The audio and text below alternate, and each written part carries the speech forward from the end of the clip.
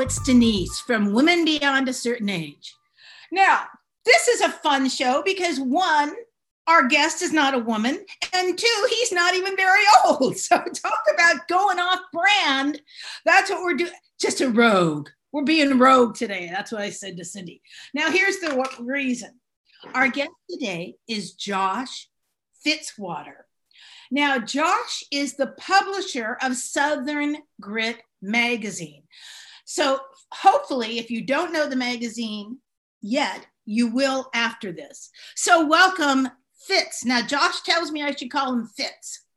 So I'm going to take you at your word. Hello, Fitz. Thank you for coming. Thanks for having me. By the way, my gray beard says I'm also old. So not a woman, but age-wise, I can fit in, I think, or at least I got half of it now. I was a cocktail waitress at the Last Supper, so everybody looks young to me.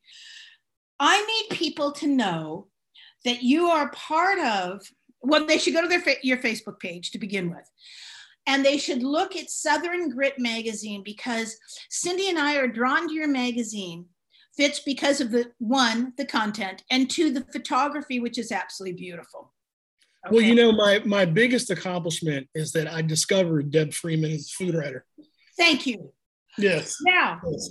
I said to Cindy, we had Deb recently just taped a second podcast with Deb, but I said to Cindy, now, so I went to your Facebook page to make sure that it was safe to talk about Deb, that it wasn't some secret, because, you know, sometimes people don't want, I don't have any secrets. It's okay. I just don't.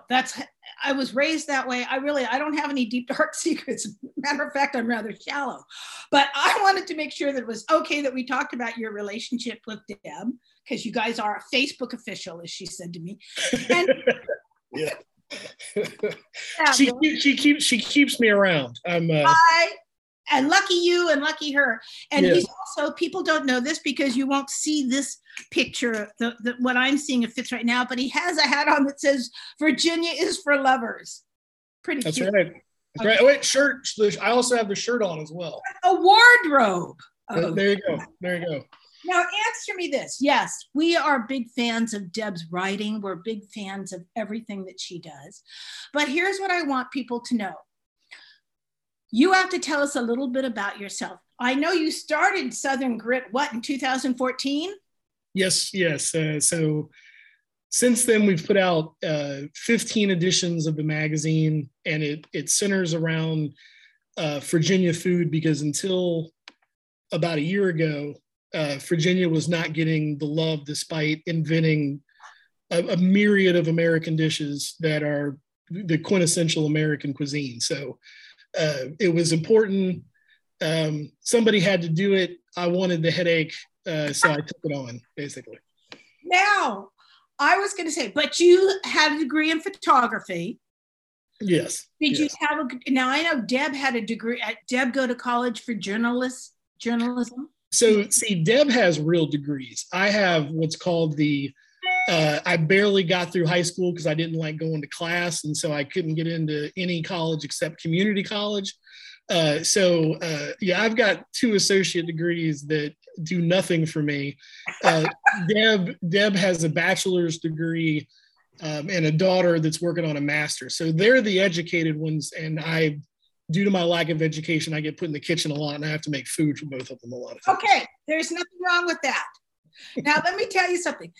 Matter of fact, when you were talking about not going to school, not like going to school, that your degrees were useless and blah, blah, blah. For a moment, I thought you were talking about me. No. Don't try to confuse me. No. Because the only thing I ever did, seriously, only college I ever completed, I started a lot. I had so much enthusiasm, and then it would just diminish as I had to get in my car and drive to class. But they kind of scotch taped my degree together from the California Culinary Academies. And they did that because they wanted to get rid of me. No. I was not their favorite. So I understand that. You know what? I think it's fascinating. I don't think we're all supposed to go to college. I agree with you 100%. I think that I still wrestle with, is there any point in an artist going to college? I don't know. I honestly don't know the answer to that question. I think that the history part of it, you know, is helpful, but in terms of like finding a vision, I don't know how much college does for anybody on that level. It didn't do anything for me on a like a vision level. I get you. I think that, and you mentioned it, I think, and this is just me, Fitz, I think that I know for me personally, I couldn't learn anything until I was really interested in it. Do you know what I mean? That's just, I've never been the type that, I mean, I remember people liking geometry or liking, you know, classes. I like history. I like art. Yeah. I like music. Do you know what I mean? So that's just about, and I like to cook. But other than that, my husband knows, because my husband, who went to school forever, Fitz is the same type. He knows so many things. And sometimes he says to me, well, you know that. And I go, no, I don't know. He says to me, did you even go to high school? I've gone that day. So I understand. I can feel a kindred soul. Now, listen, answer me this. What's the heart, when you decided all of a sudden to do Southern Grit? So you came up with a name. You said, I'm going to print a magazine, or I'm going to create a magazine about Virginia food. Are you from Virginia? Oh yes. So I'll try to keep this short so as to not make it boring. So I got into music in a really early age. So a lot of times I was skipping class and going to band practice basically. And I was very in tune with the fact though that a fat white guy was not going to be a rock star, but I really wanted to this wasn't Meatloaf reincarnated or anything. So I wanted to work in music. I wanted to do something in music. I wanted to tour, but I realized I wasn't going to go but so far with it. And so basically I was able to tour twice, and I was very proud of that. And when I got back the second time, I realized that there wasn't really, forget a magazine, there wasn't like a zine. There wasn't, in the Hampton Roads area, there wasn't this like zine for like local creatives and local musicians. And so I created a publication, if you want to call it that, called 757 E-Zine. Yes, I saw that in your bio. Yeah. And it's centered around music and arts in Hampton Roads. And then eventually, because, you know, again, a fat white guy, I got into food, and we started doing like a food section, and we noticed that there was this huge response to, you know, this food section. And I really didn't see that coming. And it kind of made me want to do more with it. And that kind of started the journey that would become Southern Grit Magazine. I think that it's phenomenal. Are you kidding? It's phenomenal. Tell me this. I know I've been to Virginia, not enough, but I know a little bit about it. Tell me why and of course it was one of the original states in the Union. Tell me about dishes that you think are quintessential Virginian that people may not know that came from Virginia. So I'm doing a talk at a local library this weekend, and I'm going to ask the question, how many people, be honest, when they think of barbecue, do they think about Virginia? And nobody usually does. They think Carolina, they think Texas, but American barbecue as we know it began here. And I'm not going to talk too much about this because Deb might be roaming around and she gets tired of me talking about barbecue, but everybody that's into barbecue, that wants to know more about the history of it, immediately needs to go read Joe Haynes's book, Virginia Barbecue: A History. It's the most succinct argument out there for why barbecue as we know it today began in Virginia. And it really, when you think about American food, barbecue really is like at the top of the list. And the fact that so many people don't know that it began here in Virginia, in the hands of indigenous people, enslaved people, and rural white people, essentially mingling and bringing different things to the approach to create it to what it is today. The fact that nobody knows that, or a lot of people don't know that, was wild for me to find out. And literally right now I'm working on a documentary about that, and with a guy with Matt Wade, and it's fascinating to me. And I'll say this too. Please. People are starting to get hip to this, just like within the last year or two.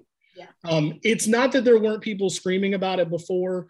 Again, Joe Haynes, a more known person, Michael Twitty, some other people, but I just don't think it really was catching on. And I think now that Texas barbecue, which you could argue isn't even barbecue, I'm sure people hate hearing that, but now that has been around for a while and it's hit this kind of apex, I think people are starting to go, well, where's the next thing?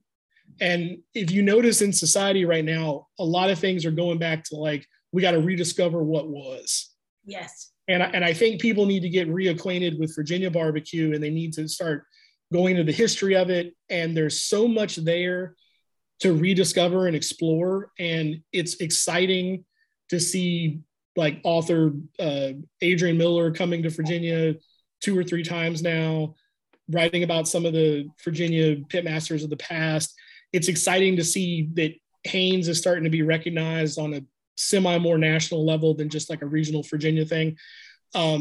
We just did a shoot with some, I guess we can't actually talk about it, but we did a shoot with a major food personality that is one of the biggest food personalities out there, who is working on a new show, and they came here specifically to shoot Virginia barbecue. And we did wonderful. Great. Yeah. That's great. So it's barbecue. The long answer would be barbecue is something that people should think about when they think Virginia, but they don't. Okay. Something else? Is there another food that we should be thinking of? Well, I mean, there's tons. It's interesting because there's a debate right now if yak is actually a New Orleans thing first or a Virginia thing first. Deb has written extensively about fried chicken, and I should say American fried chicken, because obviously the Scottish were doing that first, but the American interpretation of it, I think there's a pretty good argument that it started in Virginia. And like I said, Deb wrote that great article about that. You look at, the first chef de cuisine, James Hemings, in Virginia, and doing doing interpretations of macaroni and cheese, I think whipped cream, just a myriad of dishes. We've done dinners in Hampton Roads celebrating him, Deb and I, and his work. And so, I mean, it's more like what dishes didn't start in Virginia versus what dishes did. Okay. Well, it makes sense because the people that had money, do you know what I mean? We're living there and had help. So they could help yeah, with quotation marks. Yes. This is typical. I'm 71 years old. So the entire history of America that I was taught has been whitewashed. Thomas Jefferson was supposed to be the greatest man in the world. Do you see it? You know what I mean? From what I've been told.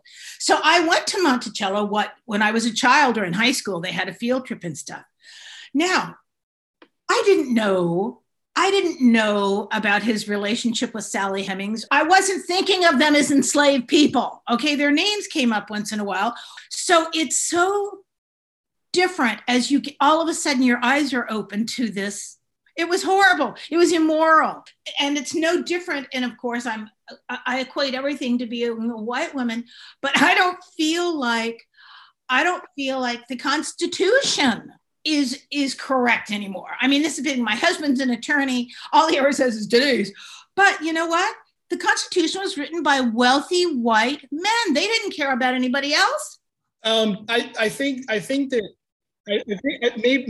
maybe drawing on my goth influence background, for me, it's not difficult to see that humans are very flawed people. Okay. And so I never had some type of like altruistic idea about the founding fathers of the country.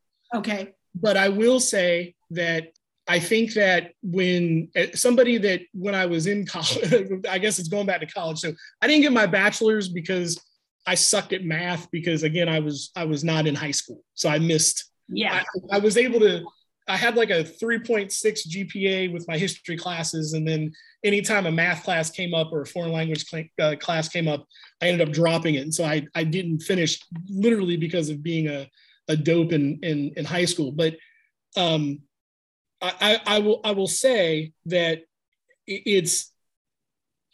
I read a lot of retroactive looking backwards interpretation of art. Okay. And I think that sometimes what gets lost is that we look at the past with our eyes now, and we don't always think about what the modes of operation were back then. And then there is this idealized idea about things that are not accurate. But I don't think I'm on the page of like, let's tear everything down. I think I'm on the page of we need to have a real conversation. I don't know how much what we're actually getting is it's more of, in my opinion, it's more of a reaction with vitriol that's understandable. And it's for me a very mixed bag. Again, here's a white guy commenting on this, but I think that we're looking at it through eyes of today, and we don't have a grasp of what the norms of the time were. And so I do think that's a component that we don't talk about because we're very focused on the awfulness that is possible from humans. You kind of just explained cancel culture to me. Really, Josh, to bring that home, you just described cancel. You said that very well. Well, I think that it's the way it's been whitewashed is that we until recently have not been talking about James Hemings, and that's so exactly right. And so it's not that I disagree with what you're saying. I think that these are a conversation. It's a huge conversation that deals with the flaw of culture, and then at that time men, and then how they were interacting and being in that culture. I mean, yeah, it's like saying that Nietzsche had nothing to offer despite being flawed, but he did, but he was flawed. You know what I'm saying? Okay. Or Heidegger, same example. Clearly a flawed man with some ideas that are flawed, but also ideas about philosophy that led to postmodern thought as we know it today. Okay. Good and bad. So I agree with you, and I think we could talk about it for 8 hours. Okay. Answer me this. I love everything you said. So do you cook? Yes. I have 2 very hungry women that I live with who... They are lucky girls. That's all I can say. If you can cook anything, Josh, what's your favorite things to cook? I've really enjoyed making watermelon jam the last couple of years. I've got it down to a science. I think I can say this part. I can't say why. Okay. I had the opportunity to give Carla Hall my watermelon jam. And it's funny because she critiqued me and she was correct, except she forgot she was dealing with an old school fat guy who liked sweet because she wanted me to cut it I see. with more citrus. And I had some citrus in there, but I didn't want that sweet to be gone. I'm very much, I got a sweet tooth, like to die for. I understand. And so I've really enjoyed making watermelon jam. Deb and her daughter have this affinity for the combination of soy and lime. So at this point, I could put soy and lime on a boot and they would probably eat it. Deb in particular, this marinade that's like 4 ingredients, she cannot get enough of.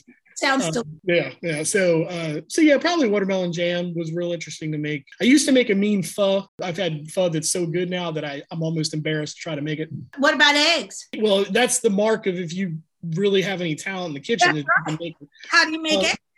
Well, so here's the thing. My partner, Deb, and her daughter don't believe in breakfast. Oh. They literally are like, they will not eat breakfast. So I'm just making eggs for myself. It's done quite well, but they don't know about it. And they won't listen to me about breakfast. They literally are anti-breakfast. I wake up every day and I want some breakfast. Me too. And they will not, they are just like, no, we don't eat breakfast. Well, why don't you eat breakfast? I just don't eat breakfast. Okay. And they really don't. The one time I saw Taylor, Deb's daughter, eat Cinnamon Toast Crunch, I about fell over. And I've never seen Deb eat a bowl of cereal since I've known her for, it feels like 80 years, for 5 years, 6 years, however long. So they don't believe in breakfast. But yes, egg, you have to be able to cook an egg right if you claim to be good in the kitchen. That's exactly right. Now, we are more alike than you even know, Josh, because we are, everything you're saying, I have to tell you, we are more alike than you know. In the future, so I know you did your watermelon story, the journals, the saga, the stories of your studying watermelon seeds, which is kind of amazing. And people should go back and listen to the first time Deb was on our podcast. And I know that you're even doing something this weekend where you guys are talking about it at a seed conference. Yes, yes. And I know you like to garden, and I know you're growing these heirloom watermelons. What would be the next thing you'd like to tackle?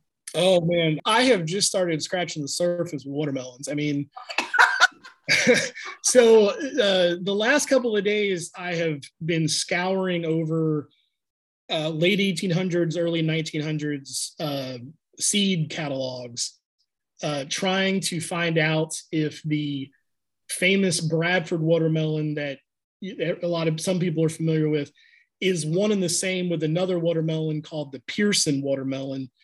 Not because I'm actually trying to study the Bradford or the Pearson, but because there's some farmers, a farmer in Florida that's been working on recreating the Florida Favorite, which was a famed Florida watermelon in the early 1900s. And David Shields, who popularized in a lot of ways the reemergence of the Bradford on Mind of a Chef with his great story that everybody should go watch that segment. It's one of the most amazing food segments ever, the David Shields Bradford watermelon segment. Okay. So he's made a statement that the parentage, so the two melons that made the Florida Favorite are the Bradford and the Georgia Rattlesnake. Only problem is that I don't know where he's getting that the Bradford and the Pearson are the same, because everywhere you see in these old catalogs, the parents of the Florida Favorite are the Rattlesnake and the Pearson, and the farmer in Florida is using a Bradford and a Rattlesnake to make a quote unquote new Florida Favorite watermelon. So I've been watching NYPD Blue in the background and searching through different catalogs, trying to find everything I can about this. Let me say one more thing, and I know everyone's sleeping out there because I'm talking about. They are. I'm just saying this. I can see now that you have not moved on from your watermelon. I do want to say this though. The farmer, Will Crum, if he hears this, okay, I respect the hell out of what he's doing, because he's been selecting now for 7 years this Bradford and Rattlesnake cross. So even if Shields, hypothetically, because he's forgotten more about watermelons than I'll ever know, even if hypothetically the Pearson and the Bradford are not the same, a new watermelon has emerged from two great heirloom watermelons to create a new watermelon in this day and age when seedless watermelons and things like that rule the world. So either way, props to Will Crum for creating a really interesting watermelon that I hope to fly down to Florida soon and try and talk shop with him. So yeah, no, I will. I'm going to be busy with watermelons for a while. Okay. So. All right, and now I know, and I'm going to keep my fingers on the pulse of what you're doing by going to your Facebook page and finding out. Can people get a subscription to your Southern Grit? They can go to southerngritmagazine.com. Right. And we used to average 3 or 4 of them a year, but then when COVID happened, sure, we hit a couple years when we only got 1 out a year. We're trying to get back to 2. I'm not doing a subscription thing right now because I don't want to put a hard date on when the next one's coming out, but I believe that will be back up at some point. I know that we're going to release a really interesting, it'll be edition 16, hopefully within the next month or 2. Great. And it'll center around a bunch of different Virginia foods that people should know more about. So like we got an article coming out about chicken muddle, which people don't know too much about. It's similar to Brunswick stew. Speaking of Virginia dishes, Georgia claims that Brunswick stew began there. It totally did not. You can go to our website right now, and there's 5 proofs why Brunswick stew began in Virginia, written by Joe Haynes, who I mentioned earlier. Go read that. It's pretty definitive. Another Virginian dish that is quite popular in the South. Well, now I have to go there and see it. And the reason, Josh, my neighbor is from Georgia and makes Brunswick stew and always brings us some when he makes it. He's an absolute character. I don't think I'm going to bring up that you've told me that it's from Virginia yet, because I don't want the stew to disappear, and it's absolutely delicious. But now I will have to read about that and figure out how I can drop in the conversation one day. do you know how he makes it? No, I do not. Okay. And I think this is something that he's a cook. He barbecues. He has a big grill out back. We always know because it feels like our backyard is on fire. And his wife apologizes to us, and the dogs bark because it smells so delicious. And I think it's the most charming thing in the world, because I think cooking, to me, Josh, is a gift. Whoever you cook for, even if it's just for yourself. For me, I know that cooking has been the greatest gift I received. Okay, that I learned to cook, that I can cook, that I can nurture myself and nurture others. I think it's incredible. So when anybody cooks anything, even when it's awful, my hat's off to them, because I think it's really, really important. I'll say this too about chefs and the restaurant industry. When we decided to start Southern Grit, at that point, I had never worked in a kitchen, and I felt like there was something wrong with that if I was going to, put out a food magazine with, at the time, my partner. And so I ended up purposely going and working in a kitchen for a little over 2 years, I think, if I remember that correctly, Novell Kitchen in Norfolk. And particularly with rush and how demanding it is on line cooks and chefs, hats off to our restaurant people who have a much harder job than people realize, I think. It's hard work. Yeah. And you have to love it, Josh, but it is food. I don't care if you're a stylist, a chef, a food writer, you're becoming a grower, a gardener. Anything that's connected with food is labor intensive. Do you know what I mean? It's not, you don't put the pen down at 5 o'clock and close the folder. Do you know what I mean? No. You finish one thing and you walk in the back. I used to equate, when I ran a big kitchen, to having a baby. And sometimes the baby was asleep, but then you had to do the diapers. And then sometimes the baby was awake and you had to feed it. And then sometimes the baby just had to go into the playpen. But kitchens, anything that's with, and I'm sure that's very similar to your magazine, all that stuff is labor intensive. Oh, yeah. And I have one more question for you. And thank you so much for your time today, your valuable time. What music do you like? Metal. Heavy metal? Yes. My God. Well, I was actually in the crowd of most of those heavy metal guys when they started out. I mean, not to interrupt you, but there is no more interesting a mix than going from let's say a Beyonce song with Deb in the car to then switching over to whatever I'm listening at the time. What would be one of the? What would be what? I'm trying to think what annoys Deb the most I listen to.